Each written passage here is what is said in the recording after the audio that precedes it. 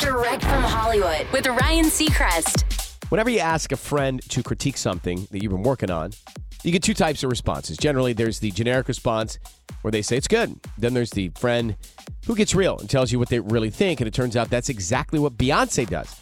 Kelly Rowland revealed both of her former Destiny's Child bandmates, Beyonce and Michelle Williams, hold nothing back when she asks for their opinion.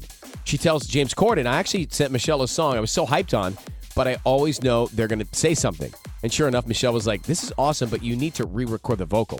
Beyonce does it too, but it's only because they bring out the best in me. We're able to critique each other in such a beautiful way, and it's with love. So when they're giving me notes, I realize it's true.